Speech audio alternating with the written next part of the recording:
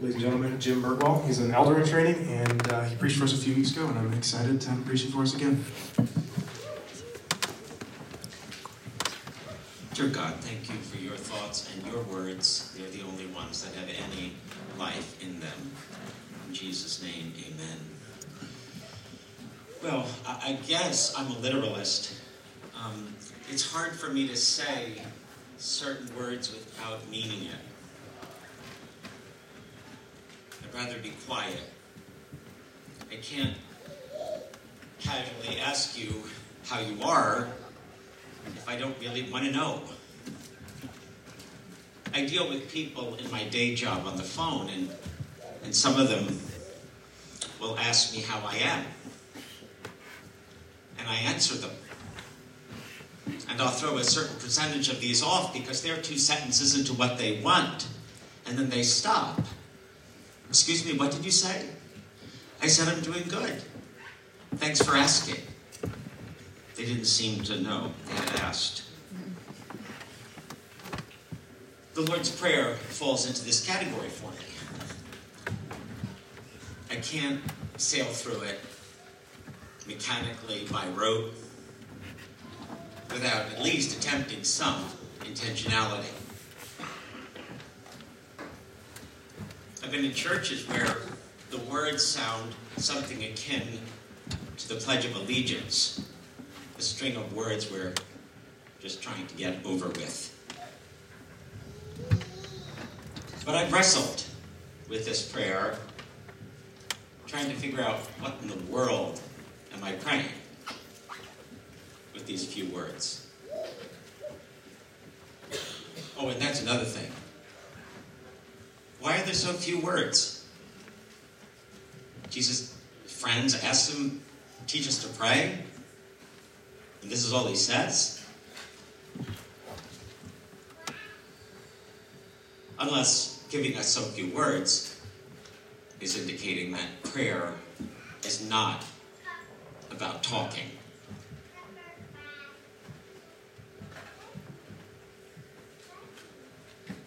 The night before he was killed, Jesus said to the guys that had been hanging out with him for 3 years, I no longer call you servants, I call you friends.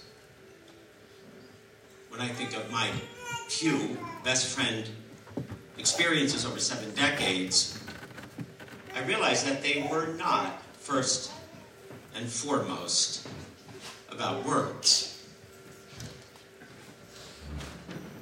Endless strings of words get tiresome, don't they? Is anyone else like me in here? At a gathering where someone's talking too much, you kind of tune them out, don't you?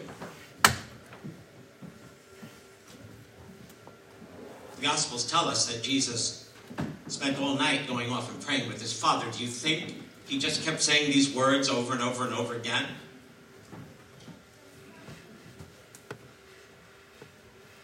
What if this brief prayer is brief?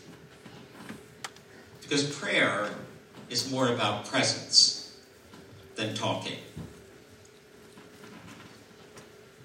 Who else ever had that eureka moment where you find yourself suddenly sitting silently with an acquaintance because you've run out of topics?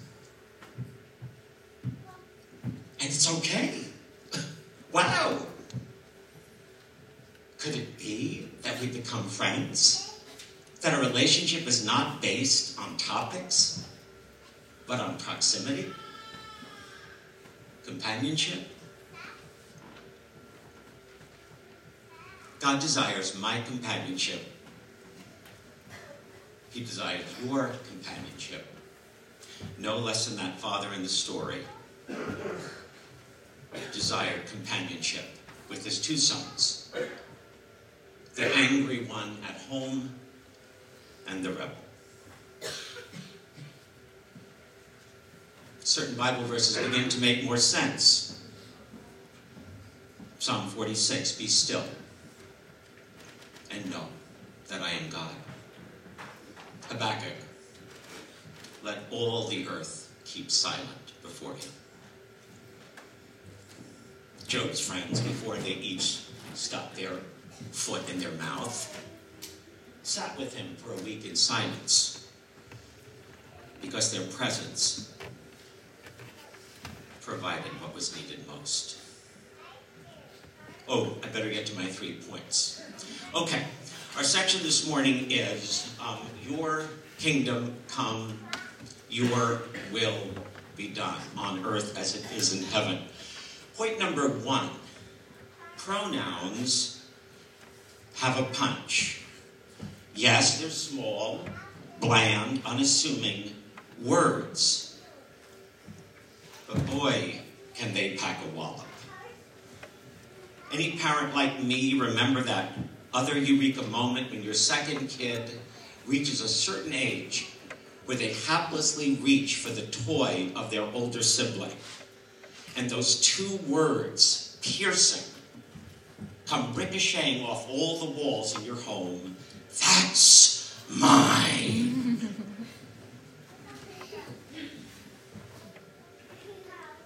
What war in human history did not start with pronouns? That's mine. No, it's not. It's mine. There'd be fewer commandments than 10 if there were no pronouns. Don't commit adultery. Don't steal. Don't covet. Would not exist. How many divorces begin and end with pronouns? You versus me. Yours versus mine. There was a pronoun 2 weeks ago that hit me upside the soul. Stephen preached on the first phrases of this prayer, and our hit me in a new way. Call me dense, but I had never gotten this sense so clear before. Yes, I know that all the pronouns in this prayer are plural. I get that. But I had only thought of us and ours on a horizontal plane. 2 weeks ago, I realized that Jesus himself is inviting me to address his Father as my Father along with him. Our Father? You mean that Father? The one that Jesus talks about and interacts with during his entire earthly ministry? The Father who called him my beloved Son? Does that mean that God is calling me, Jim, my beloved Son? Wow. Thank you, Stephen. I don't think I have ever felt so enfolded into the immediate family of Jesus. Today's pronoun is a different one. It's your. Yikes. Could there be a less appealing pronoun for our me, myself, and I culture today? I'm anorexic when it comes to consuming culture, so you'll have to help me here. But it seems to me that the most prevalent use of this pronoun today, your, is followed by the word fault. I'm not a historian, so I was frankly amazed that there have been a handful of cultures in world history that have survived for millennia. Really? Now, I know they didn't do that by being kind, but I also know they didn't do that by being a me, myself, and I culture. More and more, our me, myself, and I culture feels like a culture gone wild. Now, even my personal preferences can become the rule of the land. That sorry refrain from the book of Judges seems more and more our motto these days. did what was right in their own eyes. this is nothing new. This is just our plain old, desperately wicked heart. That's all, vaunting itself, refusing to obey and love God with all that we are and our neighbors as ourselves. I mean, how many of my supplications or petitions to God each day involve pronouns like me, my, or on a good day, they, their, theirs. But how often you, your, yours? In this brief section of our text today, your is repeated twice. You're this and you're that. It's important to pause here because the scripture defines itself as the Spirit-breathed words of the Almighty. God never has to repeat himself. He did not say, "Let there be light." I said, "Let there be light." No, because his word is of perfect power. His word does not return to him void, empty, or pointless. It always accomplishes its perfect purpose. So whenever God does repeat himself in the scripture, he's doing it on purpose. So we should prick up our ears. God's doing it, I think, as a mercy. He's repeating. He's underscoring. So we know that this statement, this event, is really not messing around. Now, true, God doesn't mess around, although he does have an incredible sense of humor. But twice told things in Scripture may be twice as important for us to hear. Case in point, Joseph tells Pharaoh, the reason you dream these two similar dreams about the starving cattle swallowing the fat cattle and the emaciated corn on the cob swallowing the juicy corn on the cob. And Joseph says this because this matter is firmly established by God. In our private time with the Word, if we have private time in the Word, it's important for us to be on the lookout for things that are repeated. Events happening twice. For example, the miraculous catch of fish bookending the ministry of Jesus, or the feeding of the 5,000 and the 4,000. Take note whenever something is repeated in Scripture. In our phrase today, Jesus tells us, your kingdom come. Your will be done. Not that it won't. Of course, God's will be done. But perhaps the repetition is like a mallet hitting a wooden peg, sending the fact deeper into our consciousness for our good and his kingdom's good. Point number 2. Our love-hate relationship with monarchs. As if using the pronoun your is not radical enough for our culture, what are we supposed to ask for? No, thank you. Your kingdom coming implies your kingship, your rule be recognized and revered. Sorry, that throne's already fully occupied in my life. Thank you. And then, not only your kingdom come, but your will be done. Worse and worse, of course not. My will be done. Remember, this is a me, my, self culture. Has there ever been a day in my life, or yours, when we did not, in effect, say this to God? With our thoughts, our actions.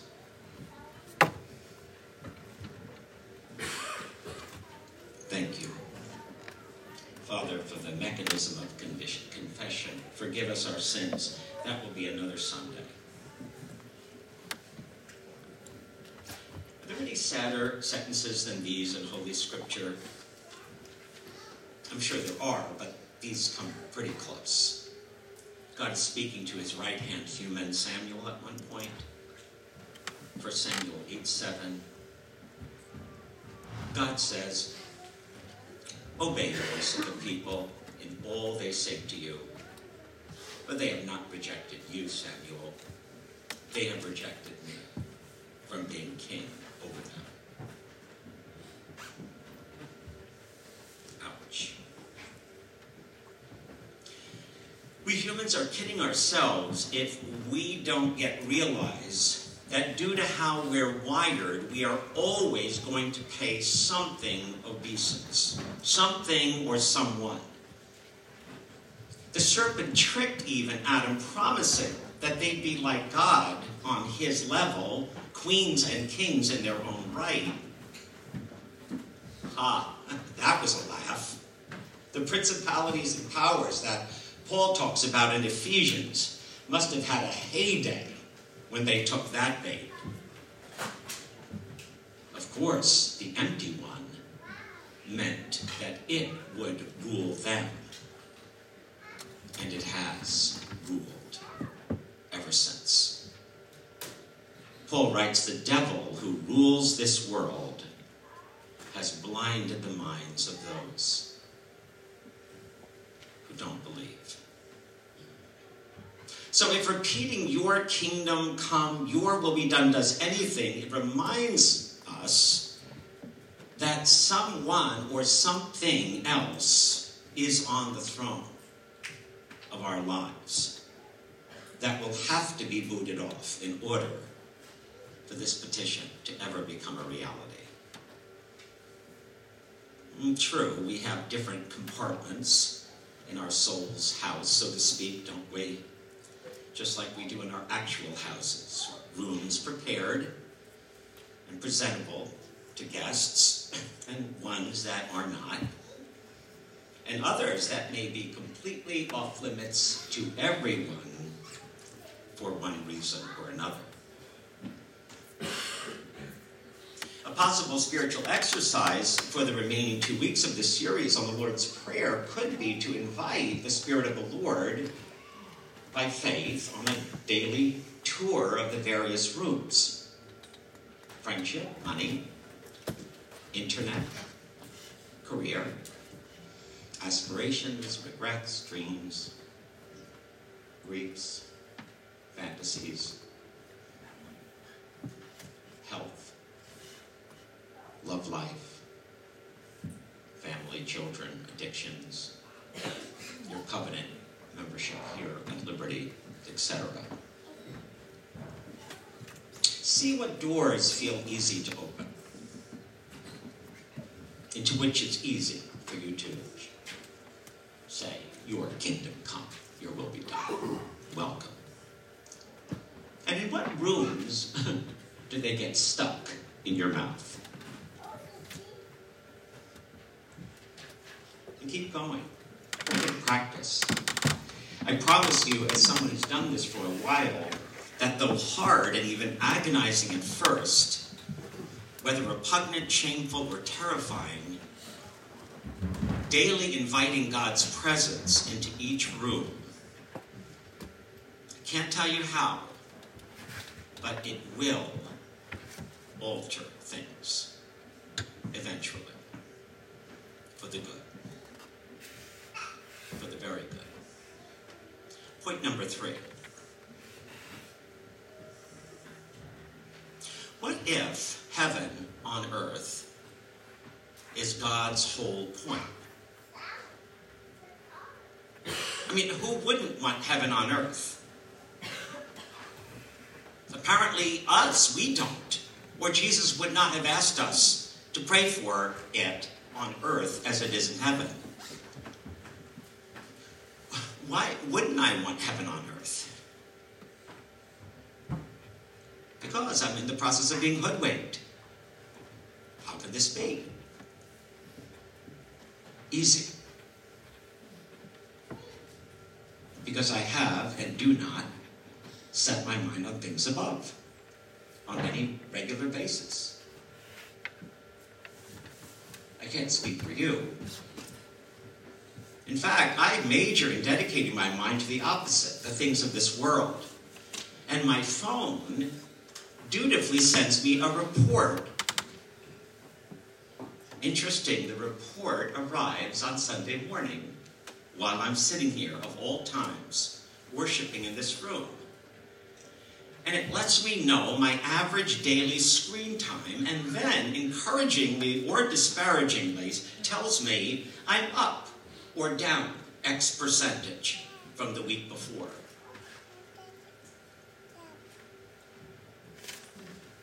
What could better demonstrate, while I'm sitting at worship, how out of whack my time spent on things of this world is compared to time spent treating God as if he's real and not pretend. Yikes, what's my average daily usage? How could my hours with him and his holy word ever begin to compete with the gobs of time I spend cuddling up to the spirit of this age? Trust me, the spirit of this age will never prompt you to say, your kingdom come to God. Why? Because the spirit of this age loathes and dreads God's kingdom. And is in the process right now, this morning, as we sit here, of doing all in its power to get me and you to also loathe and dread it. Wait, but what else have we heard from this pulpit? On heaven as it is on earth. We heard heaven and earth touching, didn't we? Remember John's sermon series? What was it, 2 years ago? Every time we worship, heaven touches earth. What if this phrase in the Lord's Prayer, on earth as it is in heaven, is God's whole point? I mean, it almost could be a subtitle for the Bible, on earth as it is in heaven. All the way from Eden in Genesis to Revelation, where all things will be made new. God has been working his good for all time and through all Holy Scripture. Read it for yourself. God regularly barges into human experience, interrupting, interposing, impinging himself, interacting, involved. Any deist must never have opened the Scriptures. God is not distant and remote. Counseling Cain, who's crouching at the door, shutting the door of the ark, calling Abraham, seeing Hagar and Ishmael, stopping Abraham's knife, wrestling with Jacob, burning in a bush that doesn't burn up to Moses, the pillar of cloud by day, the fire by night, the ark of the covenant, the holy of holies, the inability of Solomon to even step into the new temple because it's so full of the Holy Spirit he can't move. On earth as it is in heaven. Jesus, God himself, in human flesh, on earth as it is in heaven. The Holy Spirit on Pentecost, on earth as it is in heaven.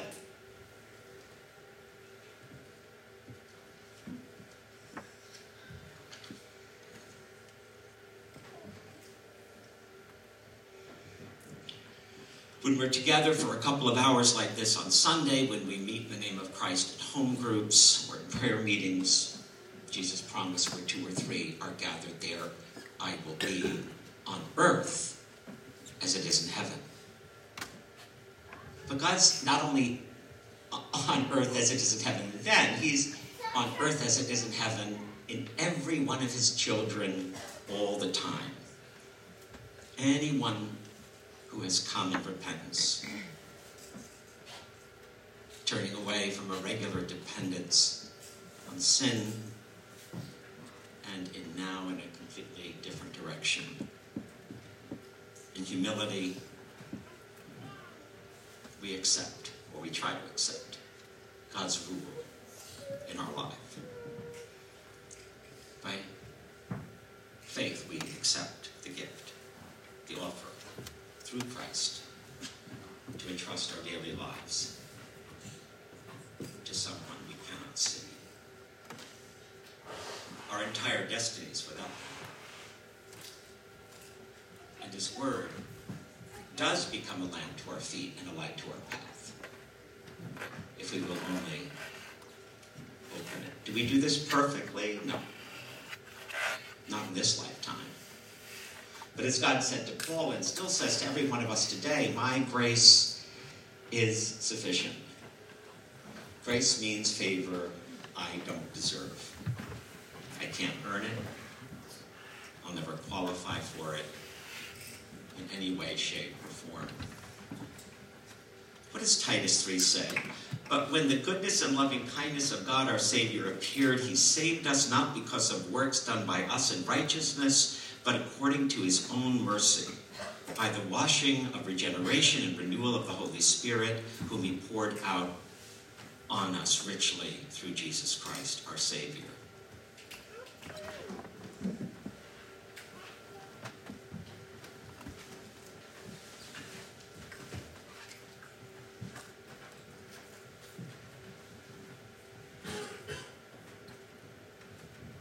Since worship is always possible, since heaven is always touching earth in us through the Holy Spirit who lives within us, certain verses beginning to make sense that never made sense before, like seek my face continually, pray without ceasing, give thanks in all circumstances, for this is God's will concerning you. All things work together for good, for those who love God and are called according to his purpose. Count it all joy, and so on and so forth. Do we pray at all times? No, we don't. Some of us still sin more than we pray. Is the Spirit of the living God grieved in us? Yes. I'm sure he was grieved in my life this past week. Does he up and take off? No, he does not up and take off. So I challenge you, I challenge myself to open the Bible, trace the continuing line of humans with whom God has had to do. Go through Paul's letters. In fact, go right out of the Bible on the other end and go into early church history. And you'll see this gospel spreading the world over on earth as it is in heaven. But I'm going to stop now, but don't you stop. Open your Bible. They're all there. On earth as it is in heaven.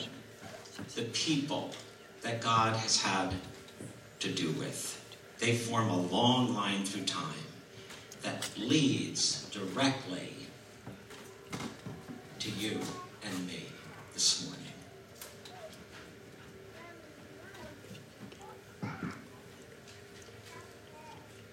You and me at Liberti River Wards, having just spent months assessing who we are and then re-envisioning who the Lord might be making us. About to form a pastoral search team, about to rehab our very own building on earth as it is in heaven, on that new corner of Lehigh Avenue. God has never stopped pursuing the company of human beings. We at Liberti are a continuation of those people God is pursuing on earth as it is in heaven. Neither his purpose nor his unquenchable love for creation, for us through Jesus Christ, is messing around. Why don't you and I covenant to not mess around? In the name of the Father, the Son, and the Holy Spirit.